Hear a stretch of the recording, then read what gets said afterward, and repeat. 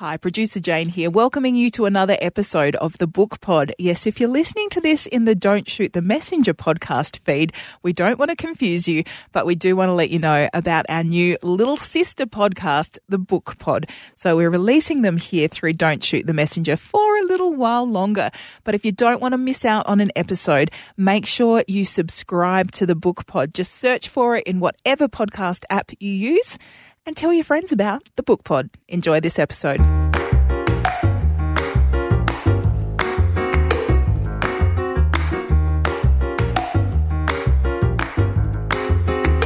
Hello everyone, welcome to the Book Pod, the new fortnightly podcast that brings writers, books and readers together via the digital world. I'm Corrie Perkin, and today we have a wonderful guest, someone I've been wanting to meet and interview for a very long time.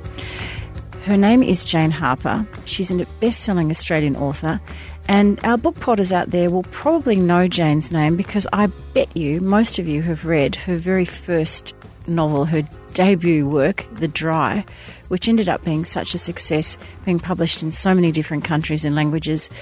It's just an extraordinary achievement. And you're here today, Jane, because your third book, The Lost Man, has just arrived on our bookshelves. Welcome to the Book Pod. Oh, thank you for having me. It's so lovely to see you and meet you finally. You first came onto my radar when you won the Victorian Premier's Literary Award for Unpublished Manuscript, which I think was back in 2014 or 2015? 2015 it was, yeah. And that was The Dry. That's right. And I had seen your byline because you have been a journalist at the Herald Sun and the Geelong Addy and other places. But that was the first time I thought, wow, what happens now? Because most, as you know, most of the manuscripts that do win that award go on to become a book. And of course, yours did. What happened? It was an amazing opportunity, actually. And I would really, I urge anybody who's got a manuscript festering in a drawer somewhere to consider entering a competition like this, because it just opens doors for you that, maybe otherwise wouldn't open. When The Dry won that award, I suddenly had so much interest from agents and publishers, and it really was such a great start for this manuscript that I'd written. And I got my agent, I got my publisher on the back of the interest from that, and I was really delighted to see it published the following year. Well, it had extraordinary success, The Dry. The number of awards it has won or indeed been shortlisted for would just probably take up our entire program. But a couple that are very close to my heart is it did win the 2017 Indie Book of the Year Award, which is where all the independent bookstores, such as my own, we all vote. And so I think that is and we vote not just because of a book that we, the booksellers, loved, but also one that we have noticed our customers have really gravitated towards. So I think that's a great achievement. You also won the 2017 British Book Awards in the Crime and Thriller Book of the Year section. And then, dare I mention their name, Amazon.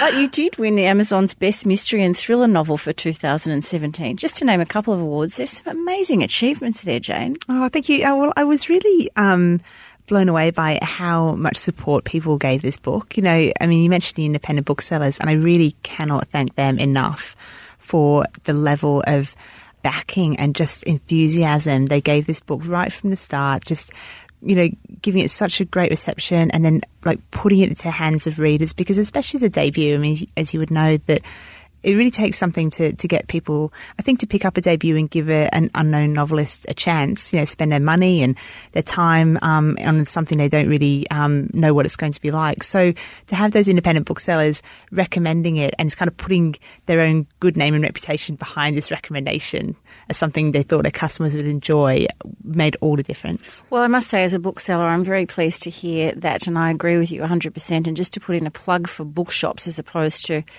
buying books online at one of the big multinationals, it is true that in Australia we have a really healthy ecology of independent bookstores, and in most cases the booksellers take their role so terribly seriously and they read as many books as they possibly can. That's why they're working in a bookshop. But there's nothing quite like hand selling to customers when people come in and say, I want to read something new. But we also take very seriously our role of promoting Australian writers, which honestly, Amazon doesn't do, or any of the others. So, I think it is a case in point. But look, let's just be honest. It wasn't about us. It was about you and that amazing book and that incredible character that you invented or came out of your head, Aaron Falk, who is a federal police investigator. And in The Dry, of course, you bring him to an area of the world that is familiar from his background, his country, former country town, and of course it's been one of those tragedies that we see too often in drought when an apparent suicide and murder has occurred with a farmer who has shot his wife, his child, and then himself. There are many things I loved about The Dry, Jane, but your sense of Australianness is so extraordinary, yet you're born in Britain. And you came out here as an 8-year-old. I wonder, does it make you more, like, do people like Miss Jane, our producer, and I, do we kind of take the Aussie bush for granted, but you come in with new eyes? How did you capture that spirit and that even the smell of the bush and the feel of the dry land? How did you capture it so brilliantly? I think that is part of it. So I did spend some childhood years in Australia, and then I went back to England with my family, where I went to university and worked for a few years on my first newspapers, and then came back to Australia in 2008, so 10 years ago now. And I think having that time away definitely meant that when I returned as an adult with those fresh eyes, I was able to sort of recognise, memories and experiences that I'd had as a child, but see them slightly differently, and maybe be able to identify what actually made them quite unique to Australia, as opposed to, the experience you might have in other countries. Another thing that really helped me was working as a journalist. So I'd done that for 13 years in print media, and a big part of that, especially when I was working on community papers, was talking to people and listening to their stories. And I think really listening to what they're trying to say and then attempting to relay that in a way that will engage readers and help them fully understand what this person is going through.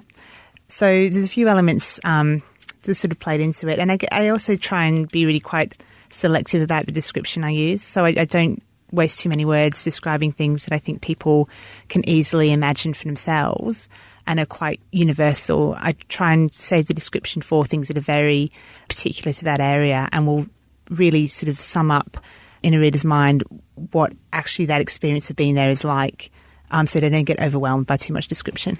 Well, it is a fault of bad writing, too many adjectives, because it's an easy way out. And in fact, Ernest Hemingway used to try and challenge himself to write a perfect sentence without putting an adjective in. So his readers would work extra hard. I did feel that in your hands, the Australian outback rural life, and also in your second book, Force of Nature, where 5 women on a bushwalk, I think they're all women, aren't they? I can't remember. They are, yeah. 5 women go on a bushwalk and only 4 come back. And again, Aaron Falk is called upon to sort of solve the mystery, but that sense of the denseness of the Aussie bush. And then, of course, in your new book, The Lost Man, you take us to a remote cattle station in Central Australia, where one family, 3 sons, there are sort of, if you like, rival properties, one fence line, but one of the sons is found dead. It's a kind of a whodunit, but then it becomes so much more of a family drama. I loved this book, and I have to say, of the 3, it is my favourite. I really feel you just kept it so suspenseful through, but you made all of the characters come to life, and the family dynamics were very real to me. They weren't melodramatic. But the bush and the outback had something to do with it, because it clearly is not an easy life. How did you find the material for that? Don't tell me you went and lived on a cattle station for a year. No, I didn't quite do that. But, I absolutely loved writing this book. I loved every moment of it, from the research to the writing to, the cover to the way it's kind of come together. Like, it was an absolute joy. And I'm almost sorry the book is finished, because I still think about the characters. What a lovely thing to hear. I know.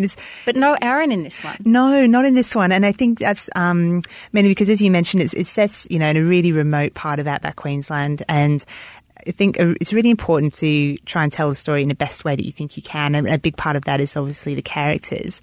And he just wasn't the right fit for this book. As much as I love him and I enjoyed writing about him, I felt there were better characters to tell the story. And I really enjoyed writing about these 3 brothers, Nathan in particular, who's the main character. I did actually do on-the-ground research for this book. So I spent several months here in Melbourne reading around, the lifestyle and speaking to a lot of people who had sort of lived that kind of life and worked on those kind of properties. And then I went up to Queensland in February, and I went to Charleville, which is a small outback town, and I met a man called Neil McShane, who was the only cop in Birdsville, policing an area the size of Victoria single-handedly for 10 years. And he very kindly offered to drive me 900 kilometres from Charleville to Birdsville. When he told me his stories, I asked him questions.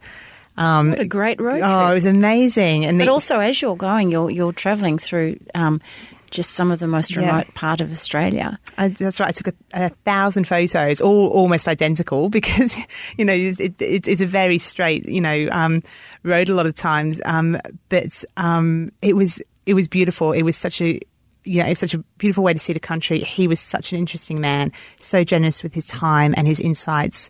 He introduced me to a lot of people in Birdsville. I went out to a few of the properties, went out in the ambulance with the nurse, spoke to some of the, people who do various jobs, and just tried to sort of get a real feel, not just for the factual elements, but also, I guess, like the emotional, the emotions that come with living somewhere so remote. Well, one of the things that you often hear, and I certainly experience it myself when I'm in an outback situation and you're quite deserted, is a sense almost of, I don't know, it feels almost like a claustrophobia. It's so quiet. You feel like you have almost muffler things on your ears, and you could almost start to panic if you can't see one living thing around you. And it is an uneasy place in which to live, but it's also a very beautiful place. And I think you do have descriptions of a place apart from this terrible tragedy, but there's a sense of peace and continuation of habit, a love of the land, and it comes through with this family that is just so sort of tragically rocked by the death of the middle brother. I won't give any more away about that, but tell me why Aaron didn't pop into this one for you, and are we going to see him again? Oh, I think for sure. I'd love to go back to him. I do. He was sort of the first sort of character that really sort of grew for me. Obviously, when I was writing The Dry, and it was really great to explore a bit more with him with Force of Nature. So I would love to return to him. I think just for this one. The three brothers were so sort of clear in my mind, and they took up such a big part of the story.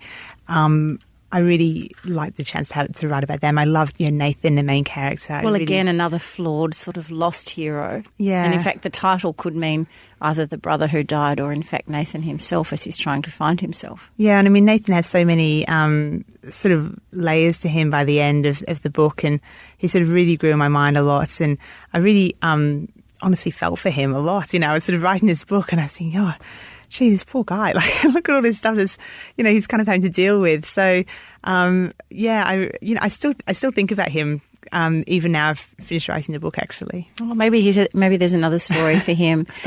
Jane, you mentioned your journalism years, and as you said, you trained as a young reporter on one of the small rural English newspapers, and then went to a bigger one as a senior reporter, and then came back to Australia.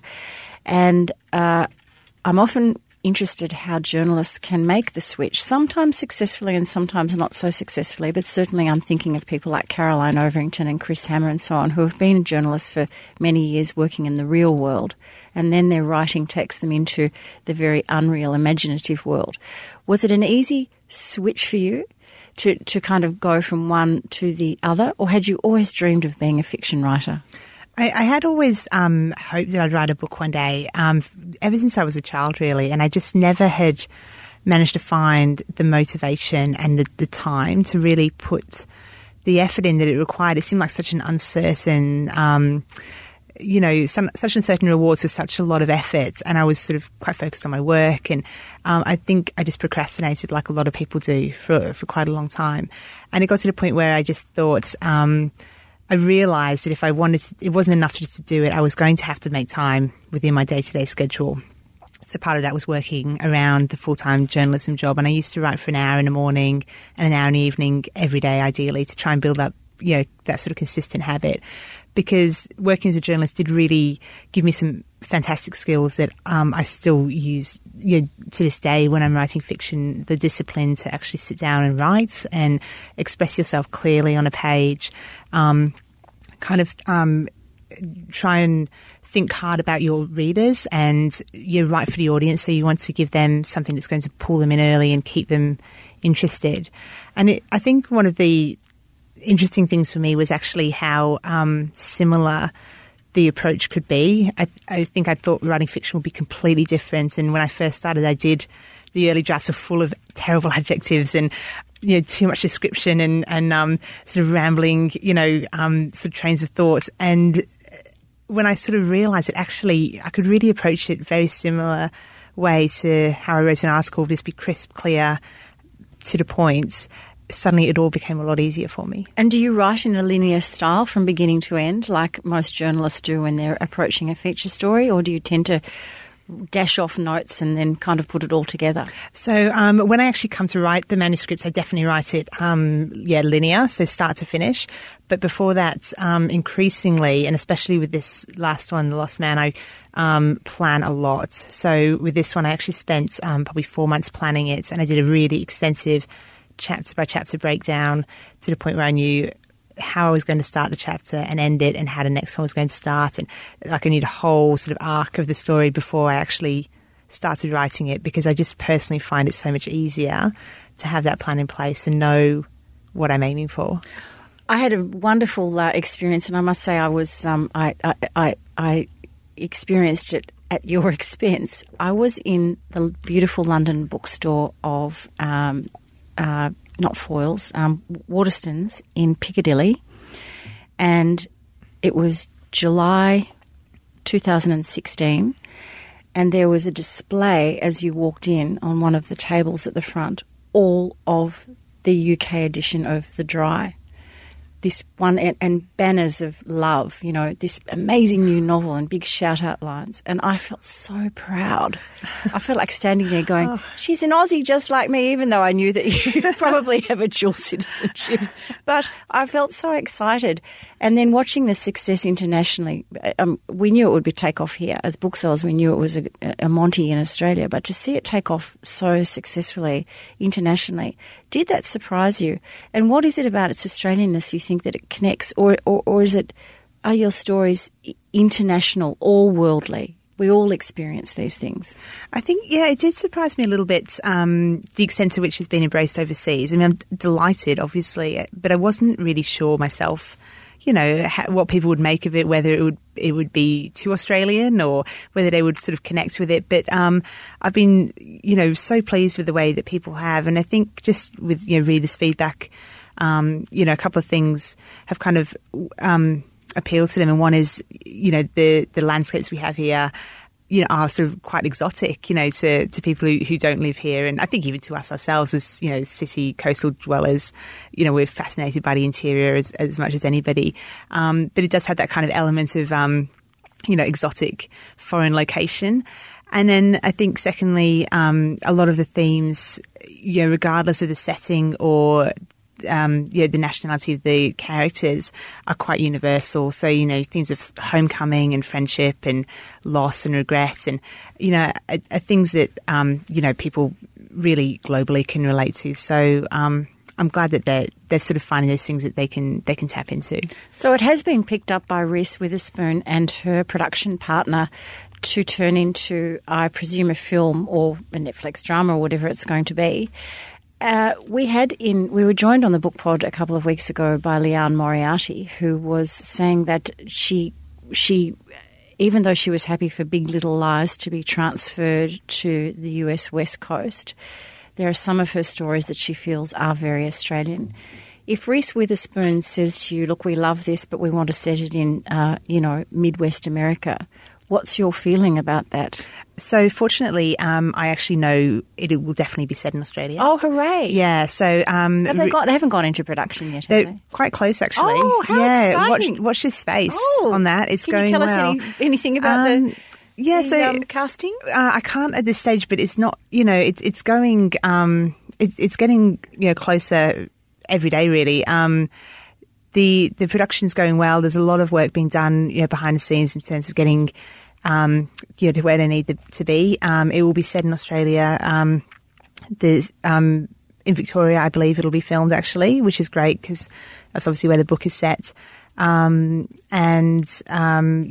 funding is being put in place, and it's great to have kind of a team like that behind it. And I'm just excited to see, what they do. I hope very much that on screen it sort of reflects that Australian element and the essence of the characters that the readers have enjoyed.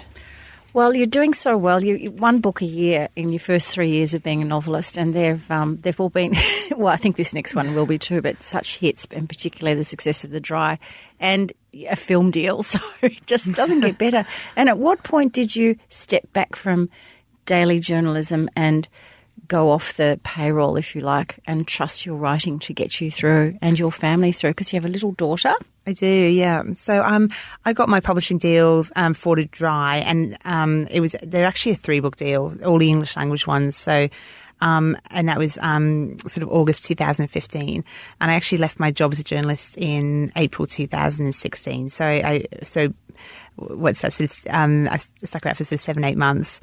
And The Dry was actually released then a few months after that. So it got to the point where I sort of felt like the opportunity was there for me to write books, and that is not an opportunity that comes along every day. It's something I had dreamed about for years, and to sort of feel like actually I had the security of the 3-book deal and knowing. Let me see. Will I go back to the Herald Sun and cover police rounds, or will I just keep writing lovely novels? That's it. Make lots of money. It's lovely to be able to kind of, I guess, work on your own, your own writing and it's something that you choose to create, really. And do you have a set routine for your writing? I do. Funnily enough, having left my full-time job, I actually now mimic that full-time job in like really very closely. So I leave the house, I go to an office space, I work for a set number of hours, I set myself deadlines and like short and long-term goals and a schedule, much the same as actually when I was on a newspaper. I love a good deadline. So I think just because having done it for 13 years, I know that works for me, and I know if I do that, I can get words on a page. And when you go home at night, are the characters still talking to you? They do, yeah. Or can you kind of put them in the briefcase and say, no, not till tomorrow at 9 a.m? No, not. They stick with me a lot, especially for this book. I mean, I'd be at home sort of making dinner or, kind of half watching TV, and I have sort of glazed look in my eye because, I sort of be thinking of something, and my phone is full of middle of the night, revelations. When I wake up, I'm like, of course, this must happen. And I look the next day, I've got these notes sort of all scattered through the night when I've had an idea occur to me. So no, they stick with me quite a lot. And your partner, your husband, must look on with bemusement.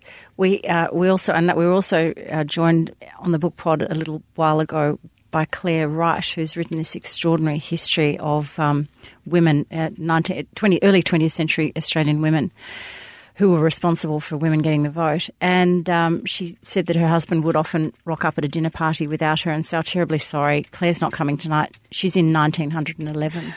But she'll be back soon." So you must have patient partners. I do, yeah. I have my husband Pete is really so amazing with the books. He's absolutely supports me 100% all the way, and he's so great with he cares for our daughter a lot, and really puts his own sort of hobbies and career and things on the back burner often so that I can have the time that I need to write the books. So, yeah, I mean, it's sort of bandied about a lot, but I really couldn't write the books without him, so I'm very lucky. Well, we can't let you go today without the 6 quick questions, Jane, so I hope you'll bear with me. They may be slightly ridiculous, but look, what the hell? It's our podcast, we can do what we want. Right. So my first question to you is, what was your favourite book or character or series when you were a little girl? So that's actually an easy one for me because I'm going to say The Witches by Roald Dahl. And maybe favourite is not quite the right word, but it's one that's definitely struck with me for years and years. And it was a fabulous film too, I have to add, with Angelica Houston. It was. And I think just the fact that for maybe me and so many other children, it was the first kind of book we'd ever read with that real dark element to it, where things didn't always turn out okay. And for me, that was absolutely eye-opening. I'd never read anything like that in my life, and I still remember that feeling.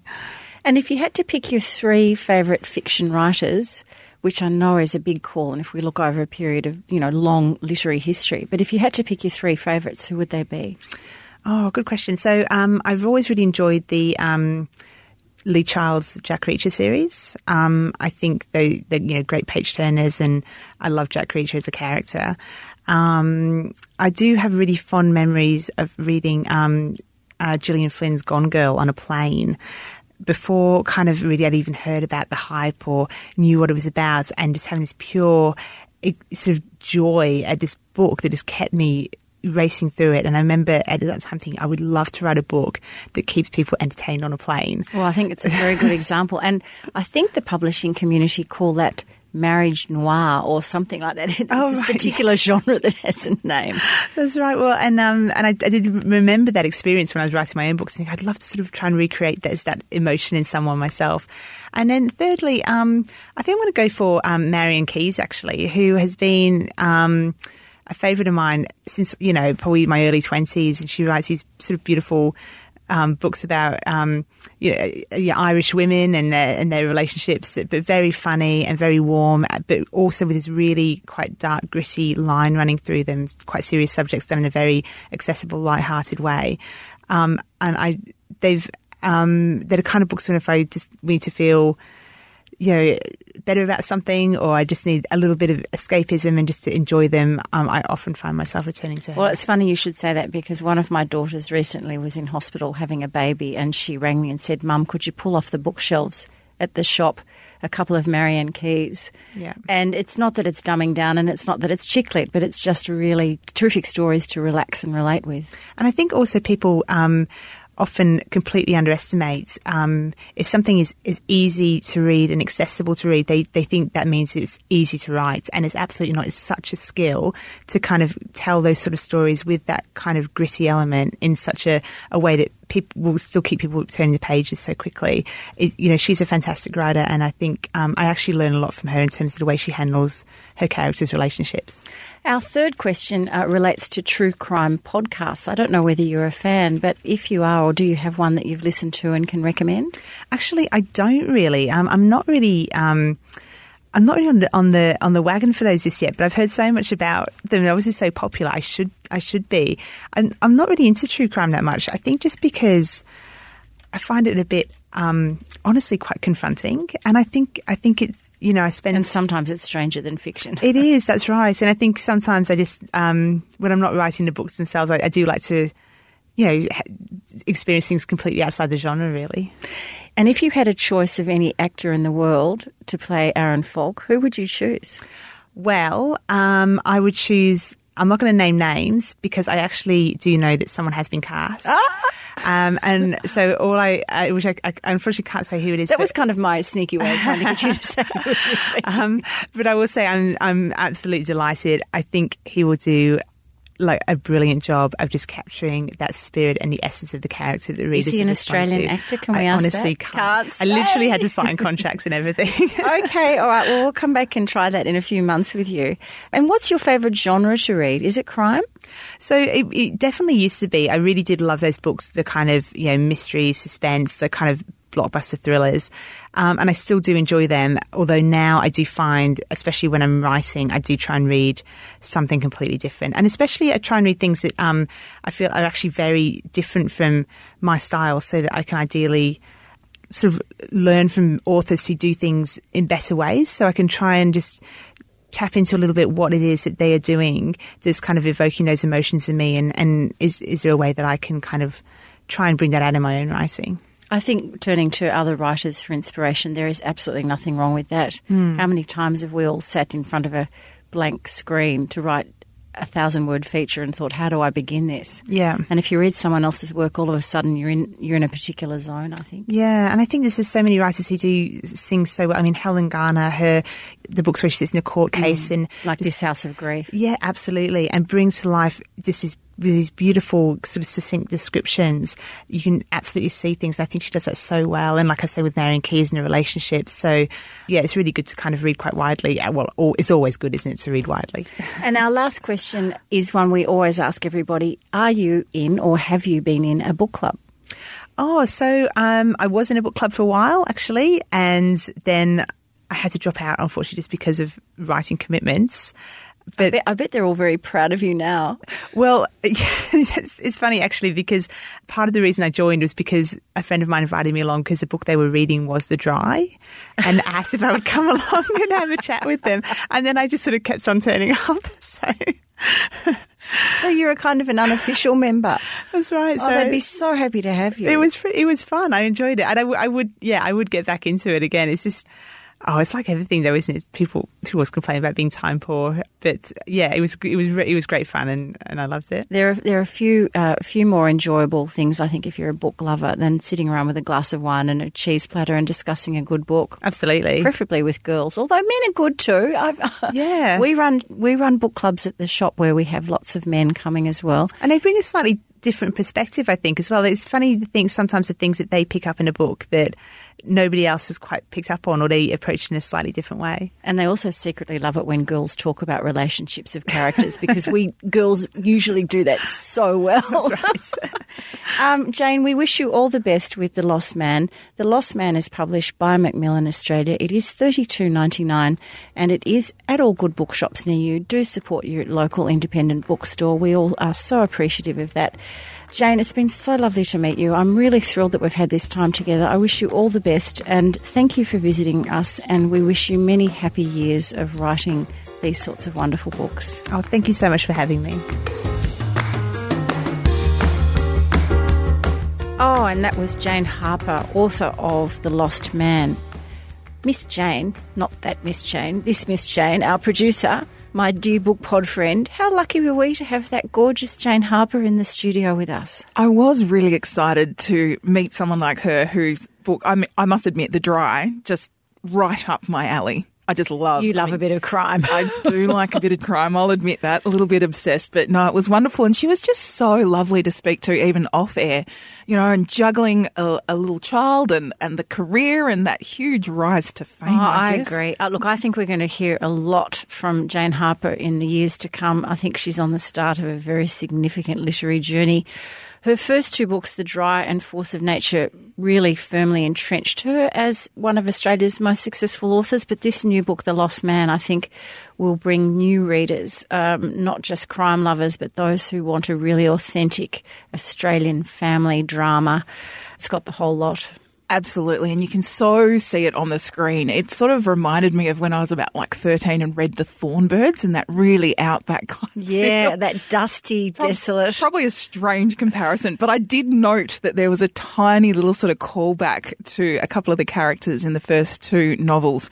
That sort of indication of, were they going to send anyone up from the city? Were they going to send the detective up? And as she mentioned, the famous Aaron Falk, that she had said didn't feel right for that book, but it's like, you've just put the little feelers in there that there could be a follow up to it as well. We must send a little shout out. I know you hate that term. I do. We want to say it's a millennial term I'm not happy with. Say hello to Justin Irwin, who posted on the Don't Shoot the Messenger Facebook page. Of course, we update you on the book pod there, and said, loved The Dry, read it while having the most relaxing holiday in Russell, New Zealand. We'll look forward to The Lost Man, although it could be the story of my life. So I hope Justin, come on, chin up. Hope you've read it, Justin. And the picture he sent with a couple of glasses of rosé, a copy of The Dry, and this incredible sort of, yachts and the tide out on the Looks view of beautiful. Russell, New Zealand. It was pretty awesome.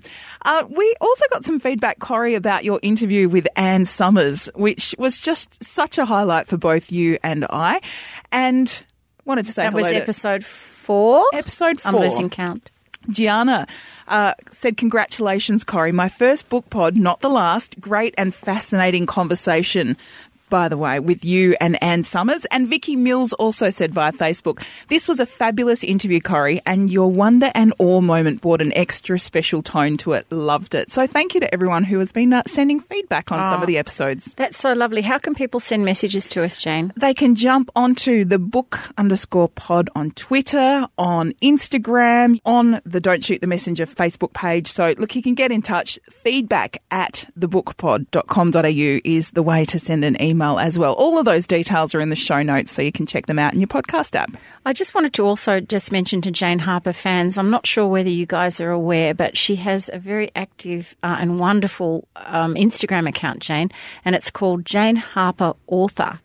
And because Jane is taking this book in the new year to the UK and the US, and she's doing 2 very big author tours, she's a great one for posting where she's been. It's kind of like Travels with My Aunt sort of thing. So it's fun to watch her where she's going, and of course the success of that book internationally. I'm sure it's going to be huge.